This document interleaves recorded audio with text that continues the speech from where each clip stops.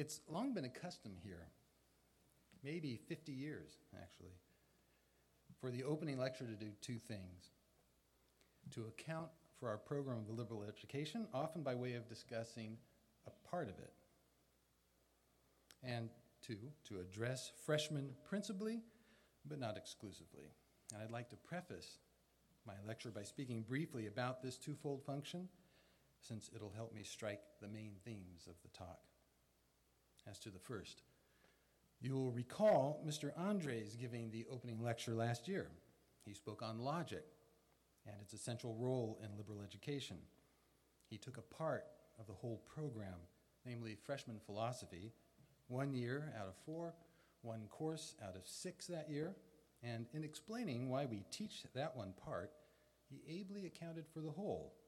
For that whole education consists above all in demonstrative knowledge to which logic is ordered. Many of you will remember Mr. Hattrup's lecture the year before. He talked about the two liberal arts of music and astronomy, the double crown, as it were, of all the liberal arts. A small part, if we take the measure to be time spent in class, yet significant in helping show how the liberal arts lead to a life of philosophy and wisdom, exactly what a program of liberal education such as ours seeks to foster. The year before that, many of you may remember Mr. Dragoo spoke on the great works of literature we read and discuss in seminar, and how they may be said to contain and even teach profound truths. Now, seminar is in total only a quarter of class time, but Mr. Dragoo gave an account of the whole by showing how that part fits with the rest, like the heart, which is vital to the successful operation of the rest of the body, to use the metaphor coined by our founding president, Ron MacArthur. Generally, then, if the parts of our program hang together, and I think they do indeed, then taking one part under examination will, in one way or another, bring the rest with it. If the curriculum is finely tuned, then even a small part, like music, can reveal the whole. The part I have selected for tonight is a little larger than music, namely natural science. It's worth mentioning here that in the natural science curriculum, you'll find ample opportunity to reflect on this relationship between part and whole. Freshmen will consider an empirical proof that the function of the heart is to circulate the blood through the whole body. But the body's function is not merely to house the heart. That would be circular, not circulatory reasoning. Would it not be better to say the body, our body, especially in its capacity to sense, exists to serve our intellect, and that our heart is fashioned to suit just such a body? Here's a similar example from outside the curriculum, if you allow it. The avian respiratory system, or how birds breathe, is devised so that a continuous supply of oxygen replenishes the blood, even when the bird exhales, making for a one-way airflow, not in and out or oscillating like ours. A dream, perhaps, of you long-distance runners out there. But beware, along with a bird lung comes a bird brain. Such a finely balanced respiratory system indicates something about the bird itself and its place in the whole of nature. For the bird, life is not sedentary like Rodin's thinker, but active, hyperactive, as busy as a bee, if not busier, because their business is more self-directed, although not self-reflective like the thinker. And what is their business? Perhaps you've heard of the bar-tailed godwit that was recently tracked flying 11 days straight over 250 hours from Alaska to New Zealand, 7,500 miles, nonstop, never landing. Hearing this, we may well imagine how types of plants could spread far and wide across the globe, like the hugely beneficial sunflower family Asteraceae that originated millions of years ago in a remote corner of southern South America. Next, to the second point of addressing freshmen principally, Besides being a courtesy to the uninitiated, more importantly, I think, it serves as a reminder for all of us about the nature of liberal education. No doubt you have heard and will hear again that Thomas Aquinas College is about making a good beginning to the Catholic intellectual life. Such a description is meant in part to distinguish our program from others that aim at specialization, professional careers, or training, with their graduates ready to apply their education, not enter into and continue it. Unlike students in those programs, every student here both starts and ends as a beginner in liberal education. Not, of course, the same beginner. One beginner has a degree or level of knowledge, science, and wisdom that makes our graduates ready to live the intellectual life in its entirety. A way of life we hope you will live no matter how you make your living. A taste of wisdom that will linger all your life in the form we call philosophy. Not the philosophy that Dr. Johnson's young friend tried but found wanting because, as he said, cheerfulness kept breaking through. No, not that philosophy. Philosophy, after all, means love of wisdom, or better, friend of wisdom. And what friends are not cheered by each other's company and want it to last a lifetime? So let that suffice for my preface. I will now enunciate my thesis. You already know my title. My thesis is that science is the way to freedom. It echoes our Lord's, "You will know the truth, and the truth will set you free." My echo is attuned to the kind of beginning you make here that sets your feet firmly along the path of freedom. I will argue for this in just a few steps. First, define freedom. Freshmen started considering freedom in the orientation seminars, so this will be a quicker step, but still one worth making. Second, define science, which is ambiguous in modern discourse. I will be careful to establish what we mean here at TAC and how it relates to what most people mean. And step 3, connect the two. In defining freedom, we may first consult Homer. Freshmen have already read about and perhaps discussed the pitiable state of the young women Chryseis and Briseis, snatched away from their families as spoils of war and treated like bargaining chips.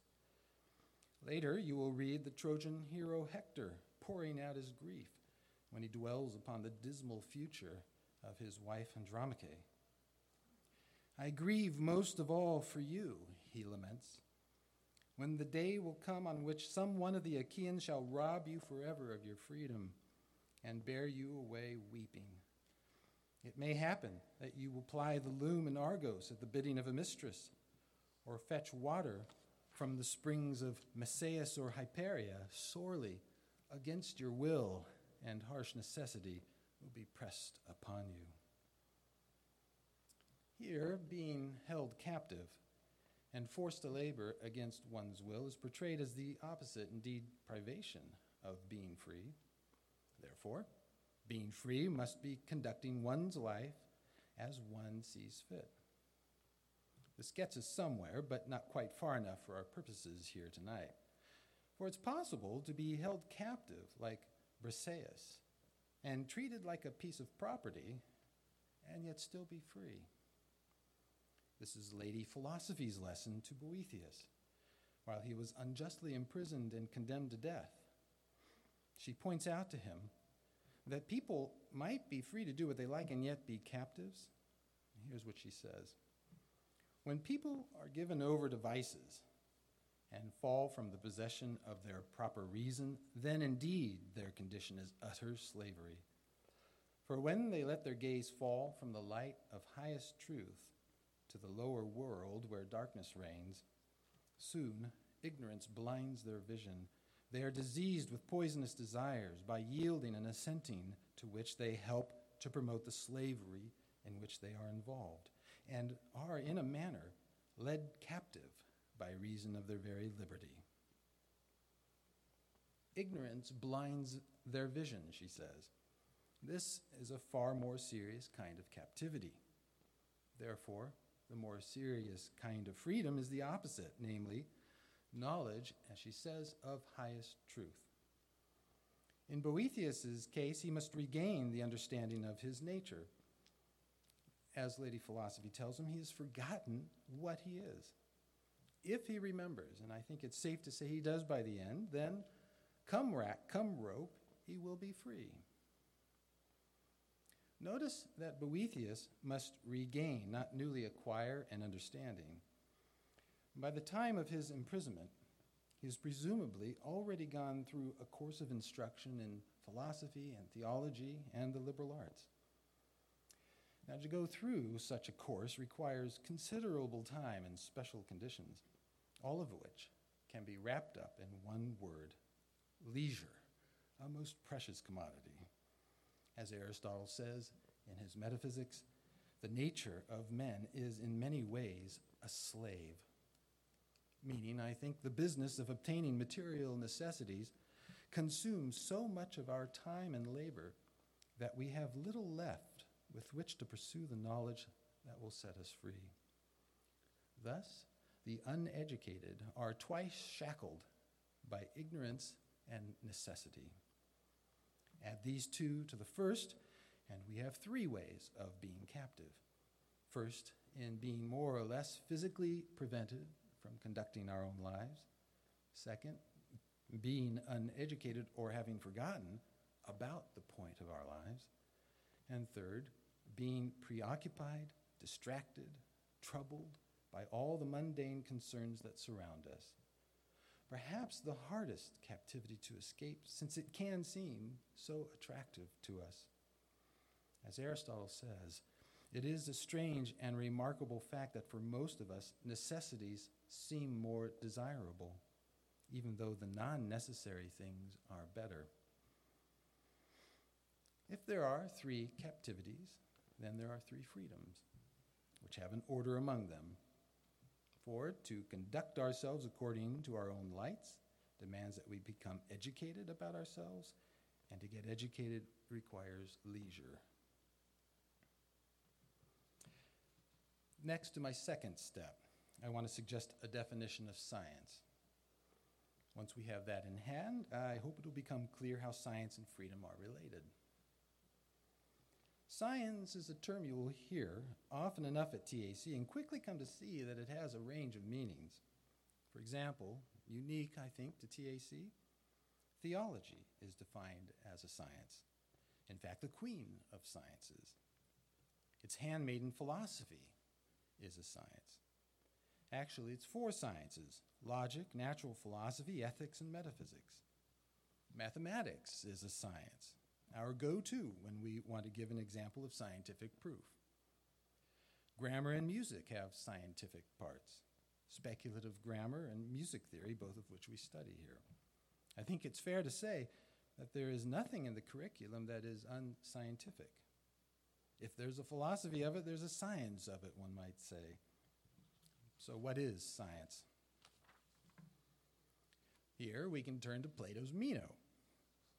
Socrates asks Meno's young attendant, what length of side makes a square twice the size of any given square, or how does one double the square? As an aside, a similar question about doubling the cube comes at the end of sophomore math. So look out for that, you sophomores. After a bit of trial and error, the boy determines the answer is the diagonal of the original square. He knows this because he has divided the squares using a common measure, namely the right-angled triangular part that is half the original square and a quarter of the larger. Thus he sees the double relation through an element, that is, through a cause. To express the boy's understanding, Plato uses the word episteme. Aristotle uses the same word in the Posterior Analytics to signify unqualified knowing, that is, knowledge the truth of which is independent of time, place, or circumstance, and is obtained through grasping the cause. St. Thomas uses the word scientia to express this very same thing. He says, science, to use our word obviously derived from Latin, is the knowledge of a thing through its proper cause.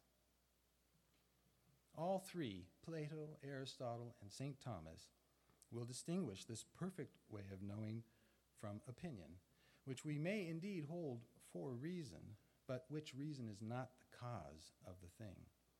For example, one might opine, like Ion in the freshman seminar dialogue of the same name, that Homer is the best of all poets because they get bored out of their wits when hearing about any other poet. That's a reason. Maybe not a good one, and certainly not the cause of the matter itself. Ion's unwillingness to hear any poet other than Homer could never be the cause of Homer possessing the art of poetry more perfectly than anyone else. Science, on the other hand, grasps the proper cause of the subject under consideration. This knowledge is so unqualifiedly perfect that it can be said of God himself, as Hannah in 1 Samuel proclaims, and I'll use the Vulgate here, Dominus Deus scientiarum est. The Lord is the God of sciences. Here's the context. There is no holy one like the Lord, Hannah says. No one besides you. There is no rock like our God. Talk no more so very proudly. Let not arrogance come from your mouth, for the Lord is a God of sciences, and by him actions are weighed. St. Thomas argues that since God has an infinite understanding of the cause of all things, himself, he may be said to have science infinitely perfectly, which means in part that God does not have to reason out to conclusions. And so our participation in that science, namely sacred doctrine, may itself be called a science. As Zechariah says when he prophesies about his son John. And here again I'll use the Vulgate, but mostly English. And you, child, shall be called the prophet of the Most High, for you shall go before the face of the Lord to prepare his ways, to give scientia of salvation to his people, unto the remission of their sins. This may be enough to indicate how science leads to freedom. However, my topic tonight is about natural science, or what the Blue Book, our founding document, calls science through experimentation. How is that an essential or even important part of a liberating education? In fact, it may seem strange, given what I've just argued about the nobility of science, especially of theology, standing above all other sciences as queen, that the one building on campus people commonly refer to using the word science is not the classroom buildings where theology takes place, or the chapel where theology comes to fruition, but St. Albert's. And the one part of the program that gets the name science is not the noblest of sciences, but natural science, known many years ago here on campus as a laboratory. And you know how long in the tooth some tutors are when they refer to natural science as lab. Laboratory is the shortened version of the now obsolete English word laboratorium. And just as an auditorium is a place for an auditor, such as yourselves, a laboratorium is a place for a laborator, a worker. Work. Isn't work thought to be opposed to leisure, since the measure of its worth is something separate from itself, namely its product?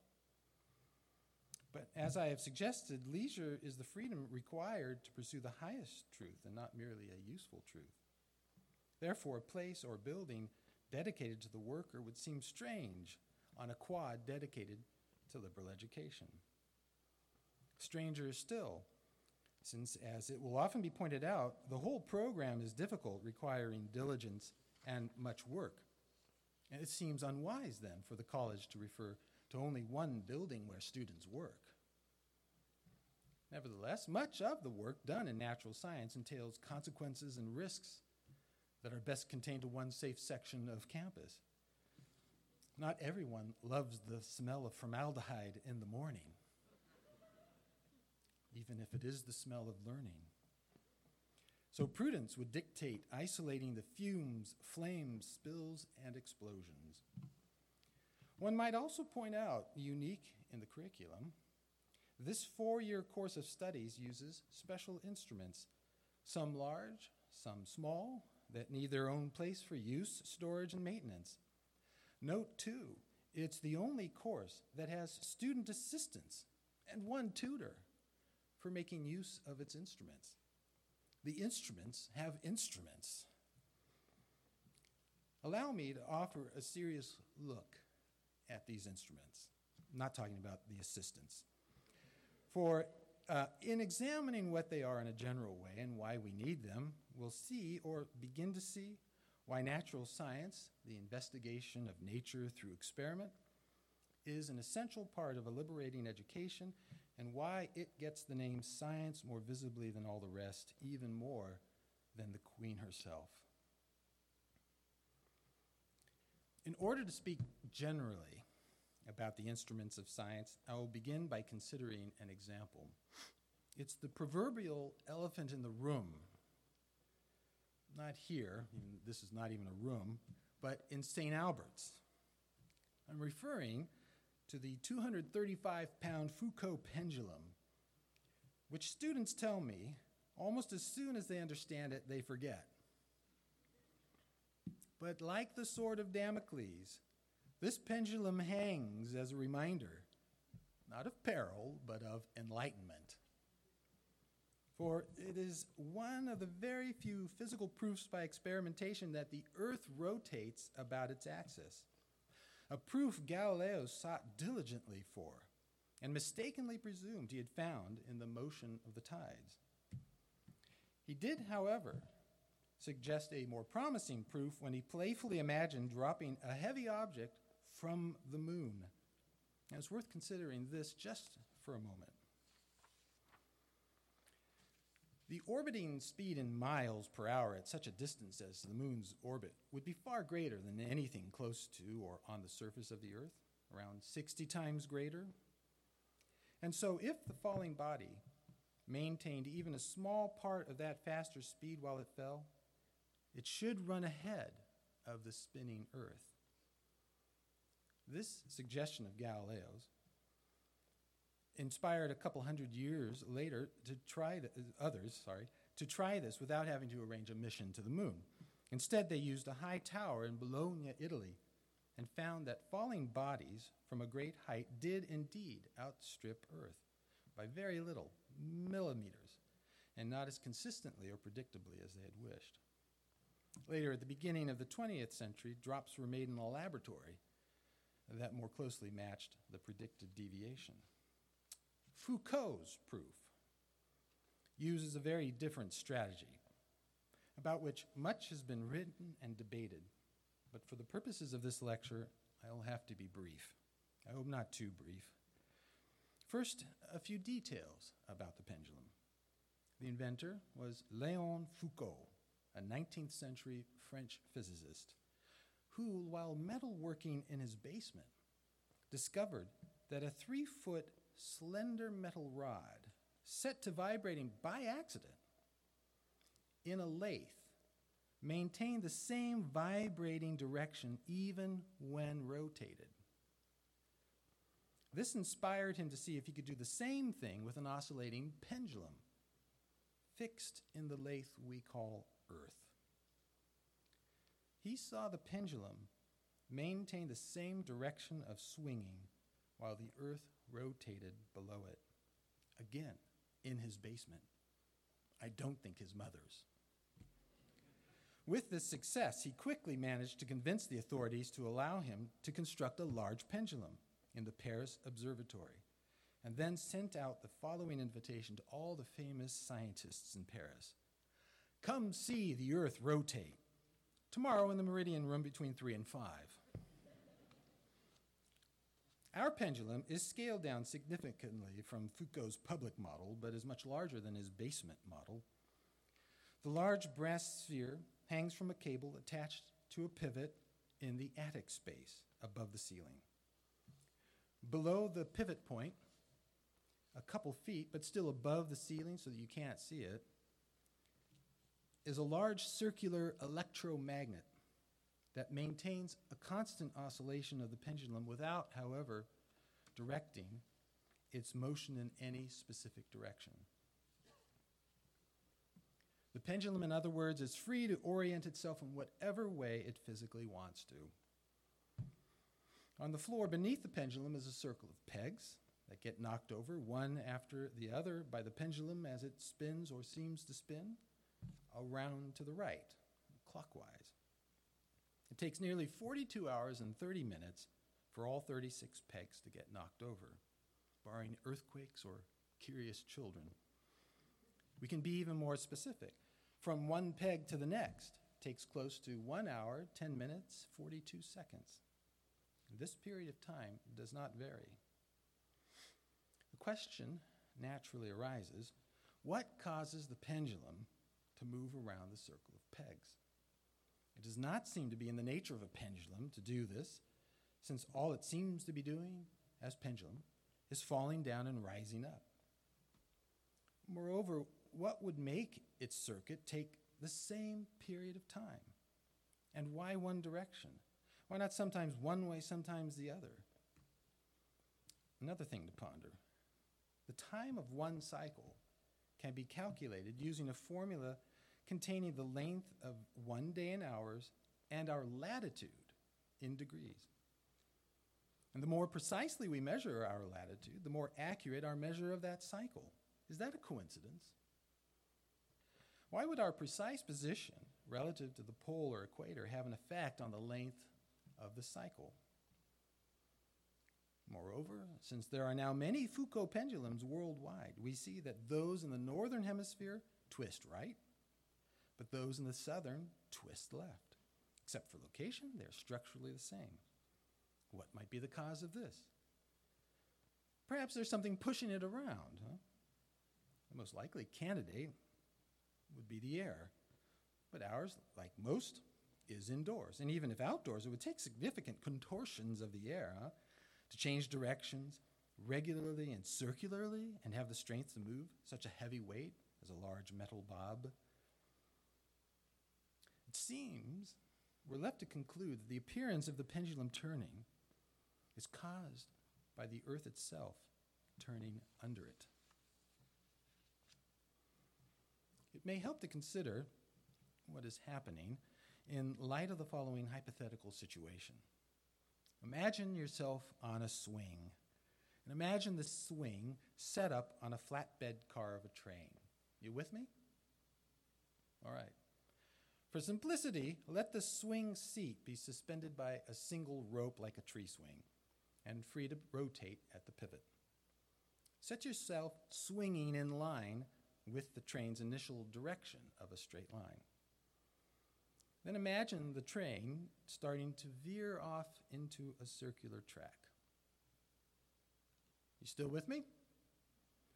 If you keep swinging, what do you suppose might happen as the train turns? Will your swingings or oscillations remain in line with the train? Think about the common experience as a passenger in a moving vehicle of being pressed up against its side when it makes a sharp turn. Your body seems to want to keep its direction while the vehicle changes its own. Likewise, with a hypothetical train swing, the direction or plane of your swings would remain in one orientation while the train makes its circuit. If the train makes a complete circuit, then at some point it will also have turned completely under you, provided you continue to swing.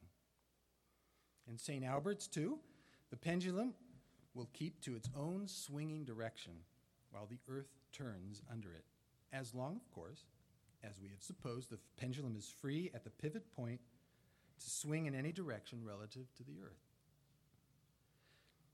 If the pendulum could be set up at either of Earth's poles, then it would take about 24 hours, or one sidereal day, for the Earth train to turn completely under the pendulum. This was, in fact, successfully tested at the South Pole in 2001. At the equator, the Earth does not spin under the pendulum, but simply carries it along. At our location, however, it spins, but takes nearly 2 days to complete a full spin under the pendulum's oscillation. There is a precise and mathematical formulation for the period of a complete circuit at any latitude. On the descriptive wall plaque near the pendulum, you may have noticed a mathematical equation. It's on the boys' bathroom side, so I imagine most of the girls have seen it, not the boys. The number of degrees the Earth in 1 day will turn under the pendulum is equal to the sine of our latitude. It's a trigonometric term, sine of our latitude, times 360 degrees. This equation is called Foucault's sine law. Let me end here about the details. For our purposes, it's important to consider two things. First, like a telescope, the pendulum amplifies our power of observation and extends our experience beyond ordinary and common experience. The telescope extends the power of our vision by magnifying distant objects like planets and stars. A precisely made ruler or finely graduated thermometer gives us the ability to observe and measure differences that we otherwise wouldn't sense. Likewise, with Foucault's pendulum, we cannot feel the Earth's rotational movement, since it neither speeds up nor slows down, but maintains a constant velocity, or at least constant enough for our human level of sensitivity. But we can see it as clearly as we see someone approaching us from a distance while we stand still. In both cases, the two objects may be said to be moving, for example, getting closer with respect to the other, but only one in each case is undergoing the motion. In the case of my approaching friend, I can know I am at rest. In the case of the pendulum, we know by extending our own experience of being moved that the pendulum does not have a tendency to twist of itself. So by swinging without twisting, it reveals the rotation of the Earth such that we can say, we see the Earth move, as Foucault's invitation promised. Therefore, like the telescope, ruler, thermometer, and other instruments of the lab, this pendulum makes accessible to our senses what otherwise would remain hidden and confused. The second thing important to see in the pendulum as an instrument is its power to measure. For it not only reveals which subject must be the one undergoing a motion in a relative rotation, but it also reveals a quantity, namely our latitude, or in other words, our place on the globe above or below the equator. Now, what is it to measure? Is it not to reveal or make known the quantity of something? The ruler makes a length known, a clock makes a time known, the graduated cylinder makes a volume of liquid known, and so on.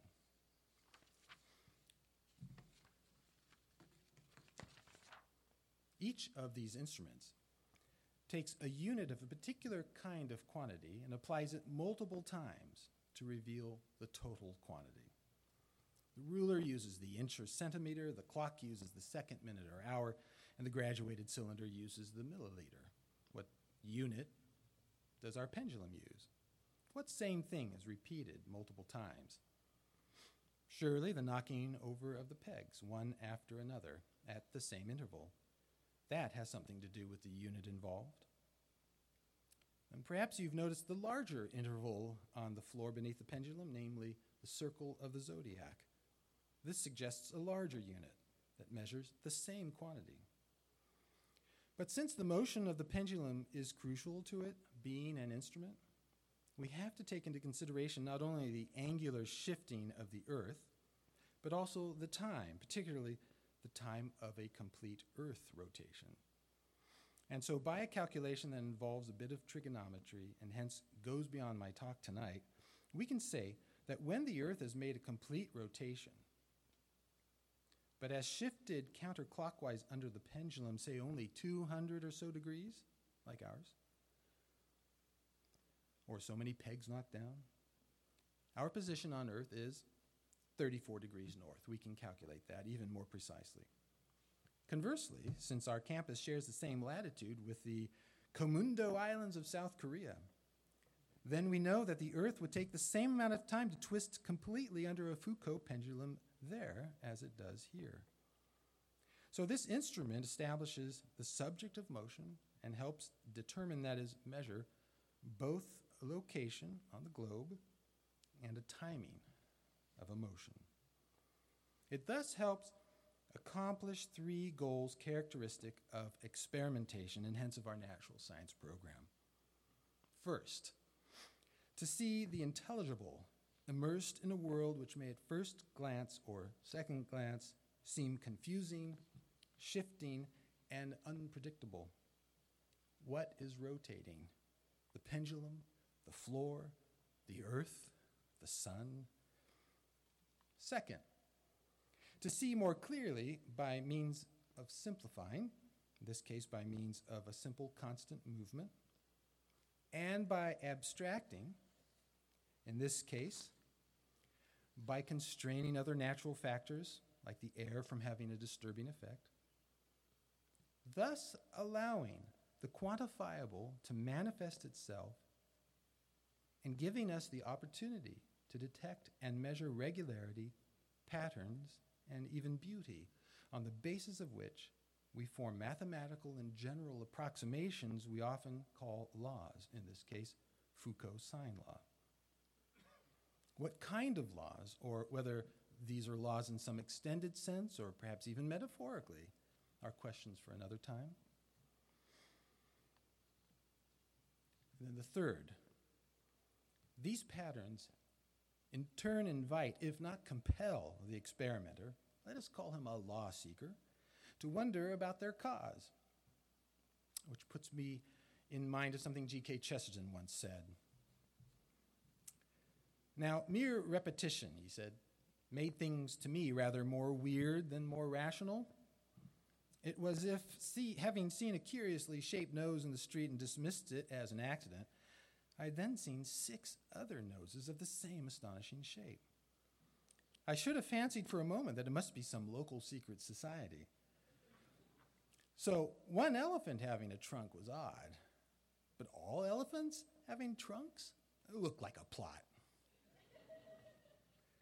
I take it by more weird, Chesterton means wondrous, and more in need of an explanation and finding a cause or plot. For the merely accidental, we don't seek a cause. Now, since nature loves to hide, as that great, most ancient philosopher Heraclitus once said, not every repetition or pattern suggesting a plot will be as obvious as the nose on your face or the face of an elephant.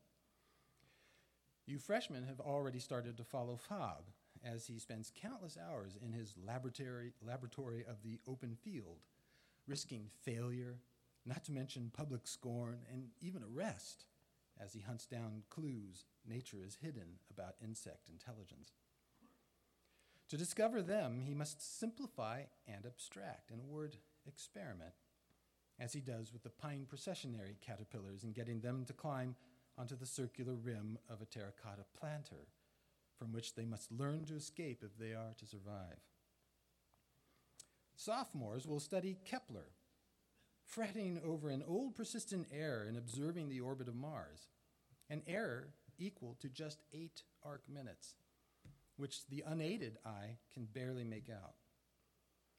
Some of you saw the Great Conjunction, it was called, of Jupiter and Saturn around Christmas last year. A beautiful sight, huh? They were 6 arc minutes apart at their closest and looked like a single planet brighter than Venus. Some observers with younger eyes than mine claimed to see both planets. Nevertheless, to the naked eye, 6 or even 8 arc minutes would seem hardly to matter, less than a hair's breadth. Yet, Kepler fretted. And what a glorious fret. It opened our eyes to the movement of the heavenly bodies and eventually of the entire universe.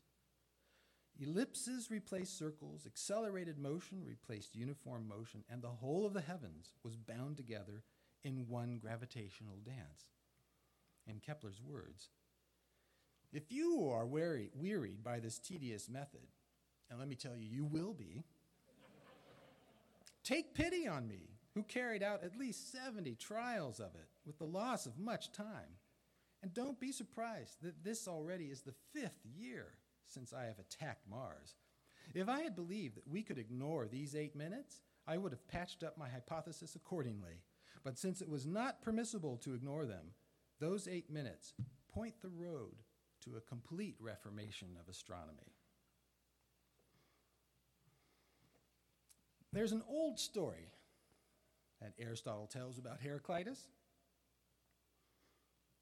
He says, some visitors once wished to meet Heraclitus, and when they entered and saw him in the kitchen, warming himself at the stove, they hesitated.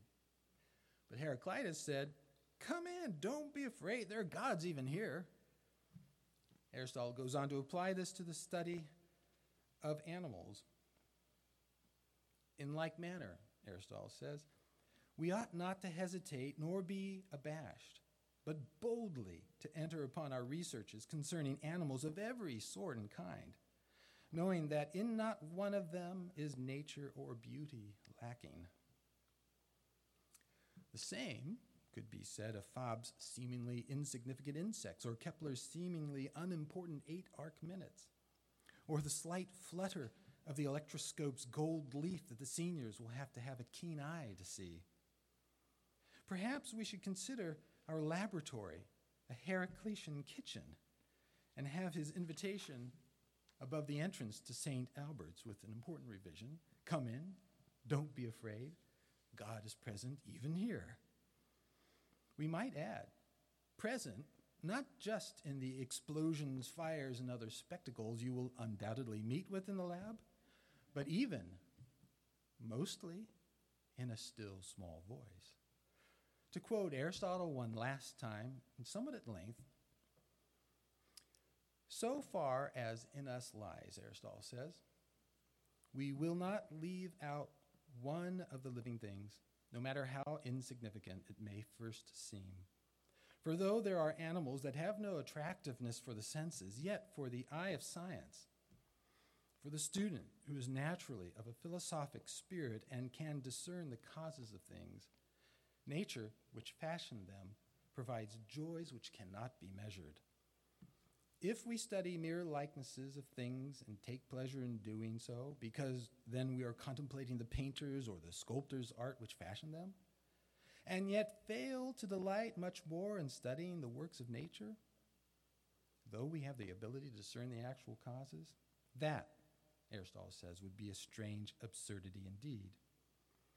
Wherefore, he concludes, we must not approach the study of the lesser animals with the bad graces that we were children, since in all natural things there is something of the marvelous.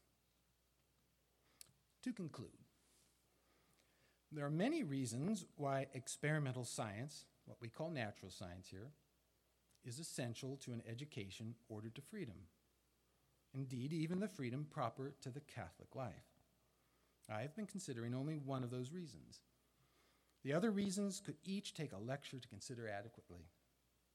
One such reason pertains to our role as citizens in a constitutional republic that has vastly increased its wealth, power, and store of knowledge through experimental science and its stepchild, technology, by marriage to mother necessity.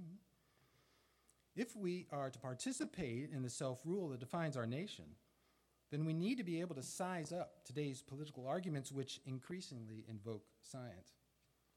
But that requires an education about its principles, methods, and degree of certainty. That is, a liberal education. Another reason involves a common interpretation of experimental science as revolutionary and antithetical to the perennial philosophy, whose great teachers include Aristotle and St. Thomas. Such an interpretation often assumes as a first principle the denial that nature has purpose or acts for an end. Insofar as science proceeds mathematically, it may seem to have no use for purpose or goodness in making its calculations or formulating equations. Archimedes' scientific treatise on floating bodies, that you freshmen will read soon enough, determines with mathematical precision when a body would float in water and exactly how much would be submerged. But it never considers whether it's a good thing that some bodies float and some do not. Given he came from Sicily, the homeland of the mafia, if meeting a need was on the top of his mind, then the title would more likely have been on sinking bodies. So, if science proceeds mathematically and excludes the final cause, then it may seem to follow that the final cause is a useless fiction.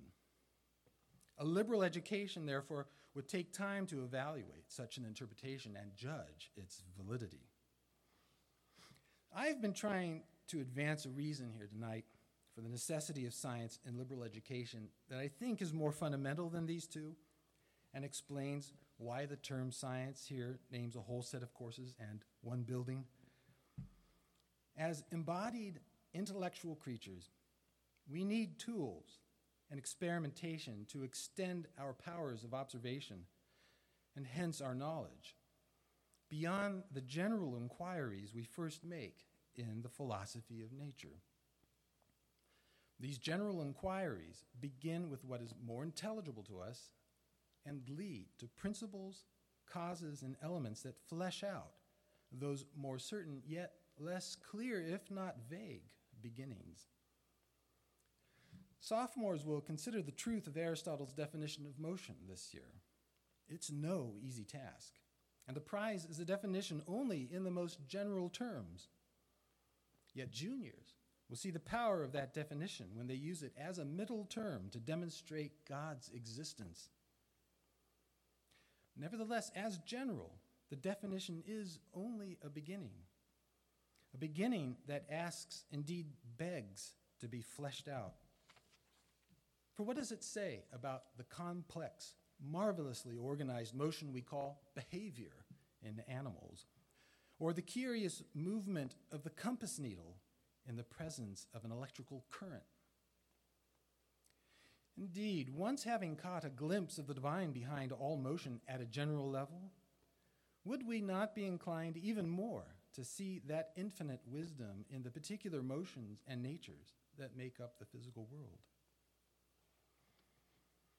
In the beginning, the Lord God formed man of the slime of the earth and breathed into his face the breath of life, and man became a living soul.